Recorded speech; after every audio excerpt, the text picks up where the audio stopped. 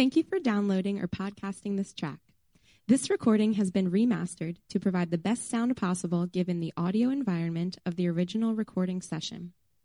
Mosaic Silver Spring is a faith community located just inside the Capitol Beltway in Montgomery County. For more information, please visit our website, www.mosaicsilverspring.org, and we'll see you in the neighborhood. Good morning, church. My name is Kara, and I will be reading the scripture today. I'm going to be reading from Ephesians chapter 4, verses 1 through 16 from the English Standard Version.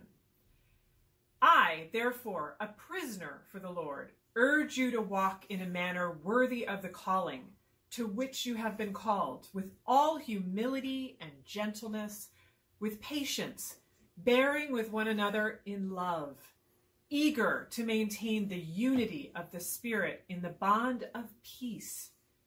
There is one body and one Spirit, just as you were called to the one hope that belongs to your call, one Lord, one faith, one baptism, one God and Father of all, who is over all and through all and in all. But grace was given to each one of us according to the measure of Christ's gift. Therefore, it says, when he ascended on high, he led a host of captives, and he gave gifts to men. In saying he ascended, what does it mean but that he had also descended into the lower regions, the earth? He who descended is the one who also ascended far above all the heavens, that he might fill all things. And he gave the apostles, the prophets, the evangelists, the shepherds, and the teachers to equip the saints for the work of ministry, for building up the body of Christ until we all attain to the unity of the faith and of the knowledge of the Son of God, to mature manhood, to the measure of the stature of the fullness of Christ, so that we may no longer be children, tossed to and fro by the waves and carried about by every wind of doctrine, by human cunning, by craftiness and deceitful schemes. Rather, speaking the truth in love, we are to grow up in every way into him who is the head, into Christ, from whom the whole body, joined and held together by every joint with which it is equipped, when each part is working properly, makes the body grow so that it builds itself up in love. This is the word of the Lord. Thanks be to God. So please join me as I pray for Pastor Dan and his sermon today. Blessed Lord, who has caused Holy Scripture to be written for our learning, grant that we may hear, read, learn, and inwardly digest them, that through the comfort of your holy word we may embrace and ever hold fast the blessed hope of everlasting life, which you gave us in our Savior, Jesus Christ. Amen. Amen. Thank you so much, Kara, for leading us in the scripture reading this morning. After spending some time around Philly throughout my time at grad school, I was able to develop some good friendships with those who are actually still in the city even today. And so, back in 2018, I was able to hear secondhand about how after the Eagles won the Super Bowl against the New England Patriots, I was able to hear secondhand how just the city was in uproar.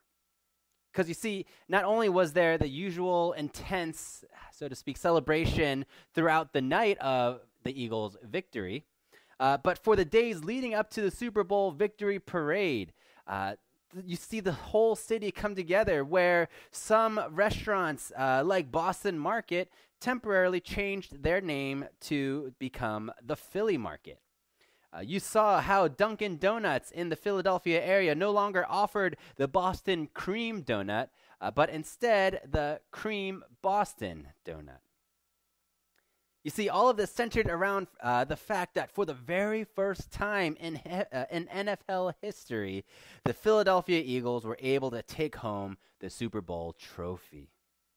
You see, their victory brought the whole city together to celebrate, to rejoice, to feel a sense of camaraderie in the light of an historic, unexpected win. I mean, think about even Jason Kelce's speech during the parade, where he was saying the underdog is a hungry dog.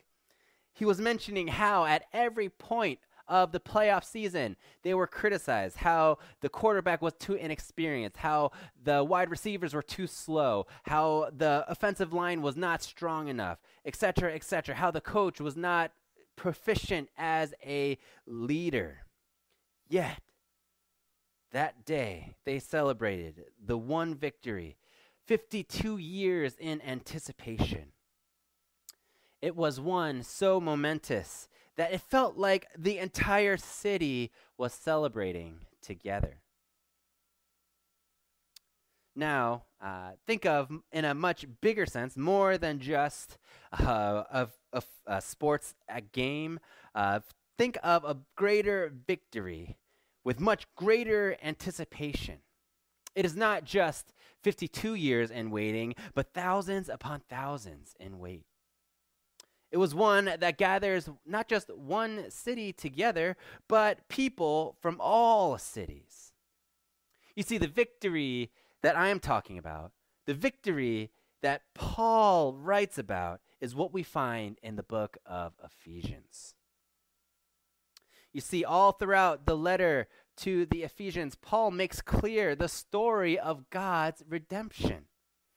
See, before time began, God in his sovereignty planned his work, his victory through Christ's death and resurrection, so that by faith, not by anything we have done that we may boast, that by faith, hostility between you and God is done away with, that anyone who turns to God is now called his child, a member of his household.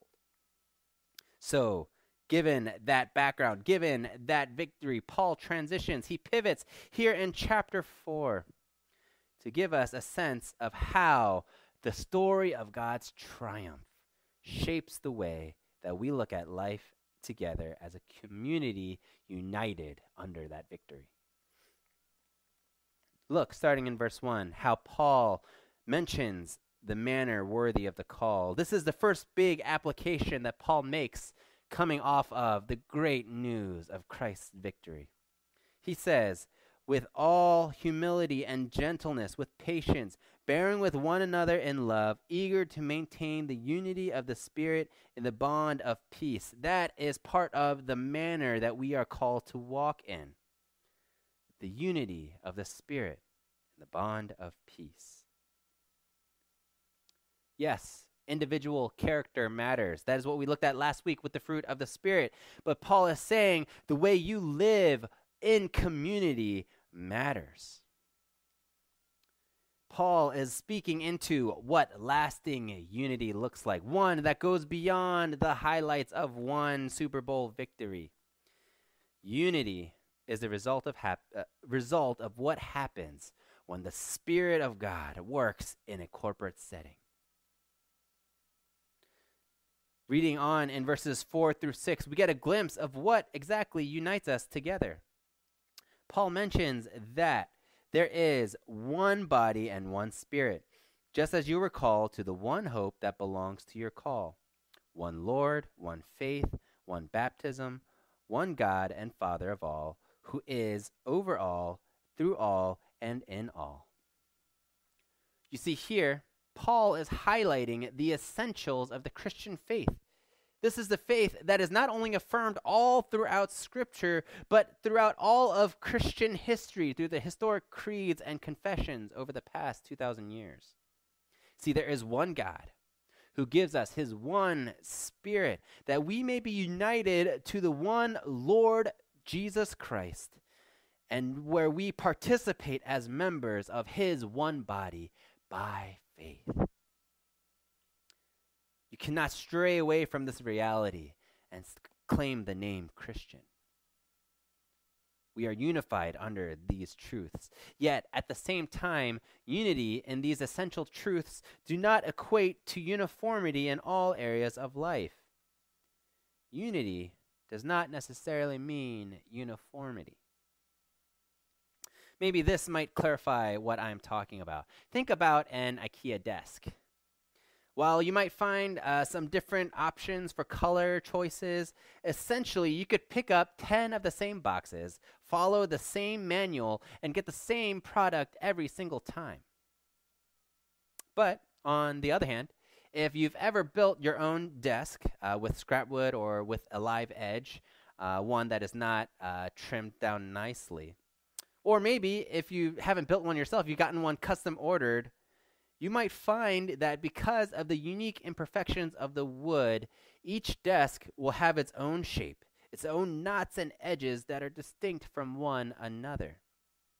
Yet at the end of the day, they are all desks, but with its own unique variation. I bring this up because the church is less like an IKEA showroom where you will see tens or hundreds even of the same furniture. But instead, it'll be more like a collection of custom-built desks made by the same carpenter. Yes, we still believe in the same essential truths of God is. Yes, we believe in our need for a Savior who gives us salvation by faith. Yes, we believe in these essential truths and our character, the way that we are gentle, humble, patient, and loving. All of these things should be the same as we mature in our faith. This is true. Yet at the same time, we may differ in cultural norms, in history, political views, etc., etc. The list goes on. And on a similar note to that, because we may differ in these non-essential beliefs or views, there is a reality that there will be conflict, at least on this side of heaven. You see, because of the reality of sin still present today, because Jesus has not returned to make all things new yet, we will still hurt and be hurt by one another. We will still clash with our perspectives on life. And so, whether that's true today, or whether it's still true even centuries prior, Paul's call to the Ephesians and his call to us this morning is that even in the midst of said conflict, we are called to bear with one another in love, with humility and gentleness. Even if you disagree on the non-essentials, you are still part of the same spiritual family. Here's why that matters to you this morning. Frankly, we live in an intensely polarized climate, where it's normal to unfriend or block or even publicly shame those who do not line up with your understanding of the world. And of course, yes, there might be times where you need to take a step back for your own mental health or well-being. But as Christians called to unity in Christ, we cannot wholesale reject another Christian who turns to Jesus in faith, who may disagree with us vehemently even. And so this is the challenge for you. Do you regularly engage with those who disagree with you? For those of who might disagree across partisan lines, who might conflict with issues of race, socioeconomic status, law enforcement, the right to life, whether from the womb to the tomb, etc., etc. Do you regularly engage across these partisan aisles? For those of you that do engage, can you say that those interactions embody the fruit of the Spirit? Where Paul calls us, again, in verses 2 and 3, to approach one another with all humility and gentleness, with patience, bearing with one another in love, eager to maintain the unity of the Spirit? Can you say that you exemplify the fruit of the Spirit? Or are you merely combative, dismissive, unwilling to listen to the other side apart from trying to prove them wrong? That is not the way that God has called us together by faith. Unity requires us, for those of us who cling to the essentials of our need for salvation, who are in need of Jesus and the grace that he pours out, we are called to love one another, to engage with one another. Not to avoid conflict, per se. Yes, of course, we are called to have these hard conversations, but to never reject wholesale another fellow saint purchased by the blood of Jesus. How do we get to this point of unity? How do we get to this point of committing to one another, even when we might disagree?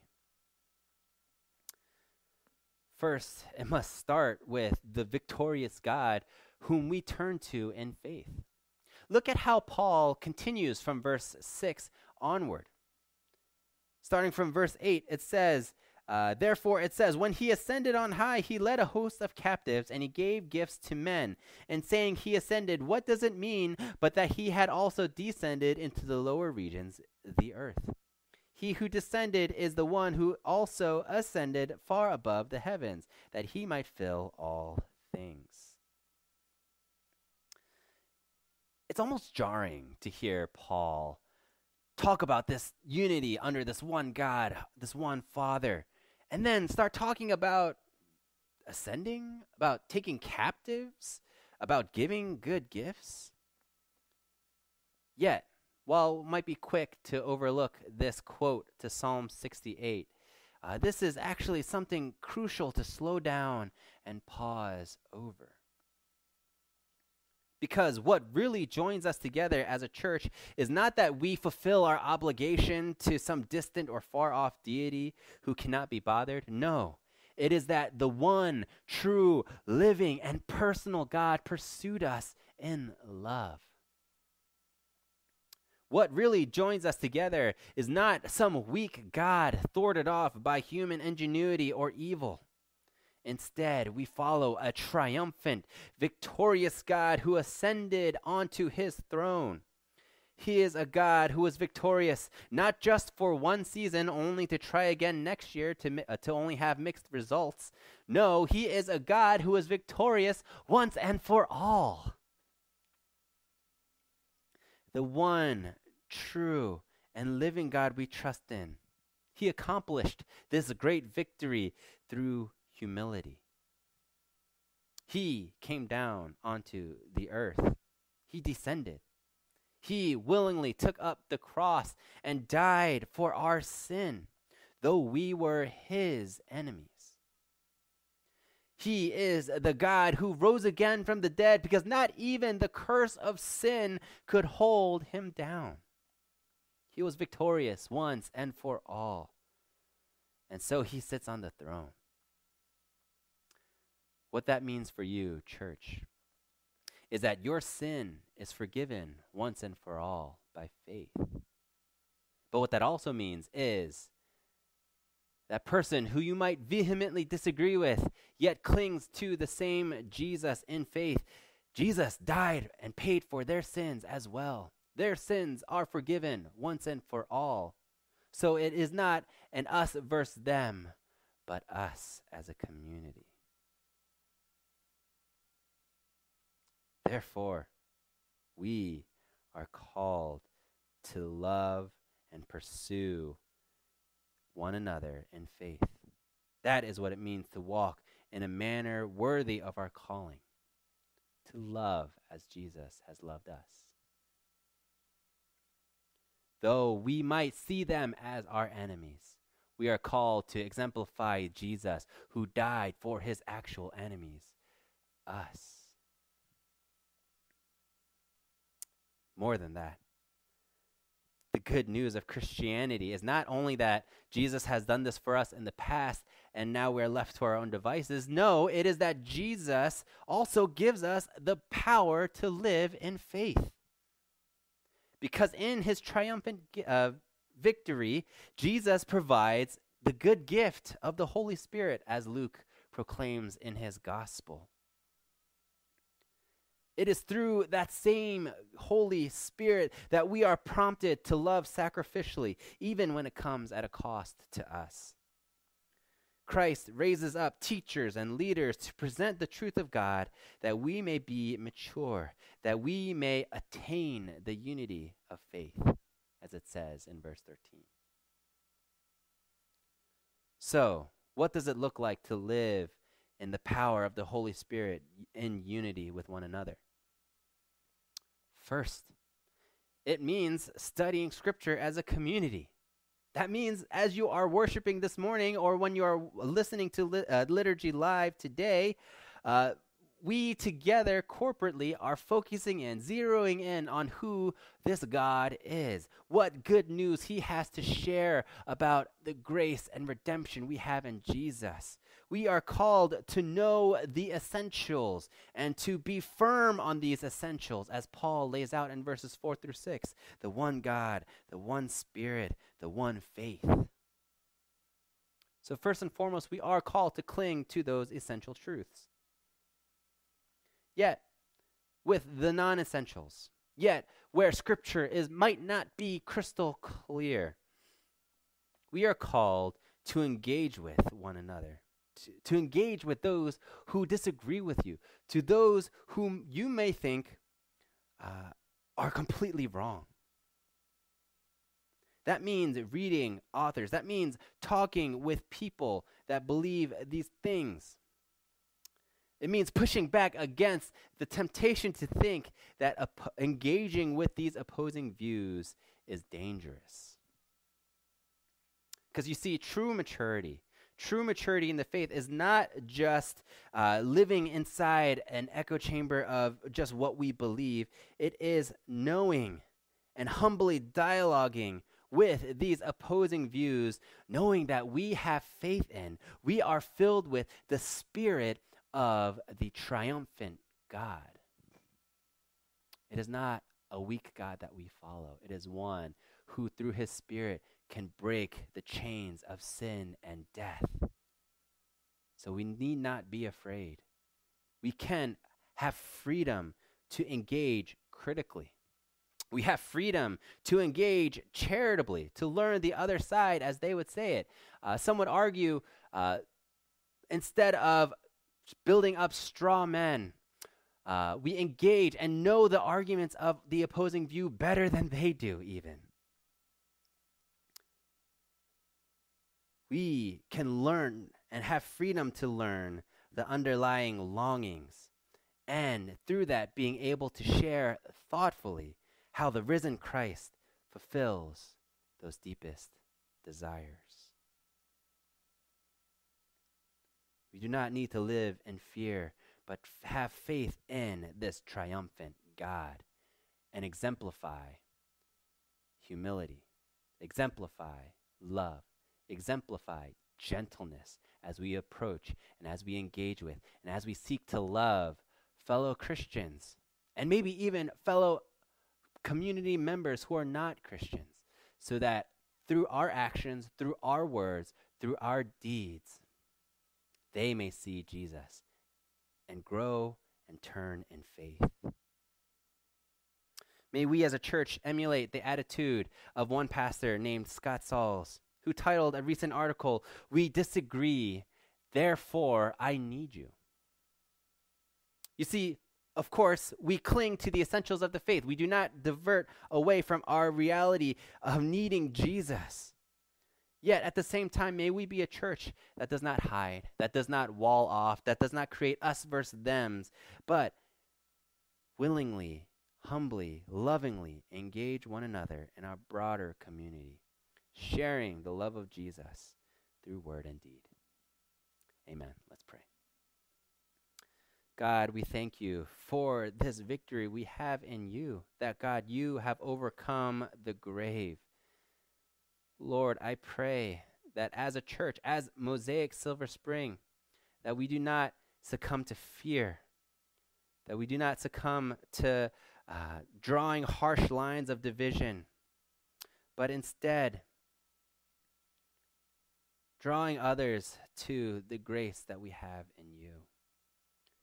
Lord, may your blood bond us together so that we do not see each other as us versus them, but that we see one another as a family of God brought together by your saving grace. Lord, let us have hope in the fact that, Lord, you are a mighty God, and that you will protect and keep your church from this day forth forevermore.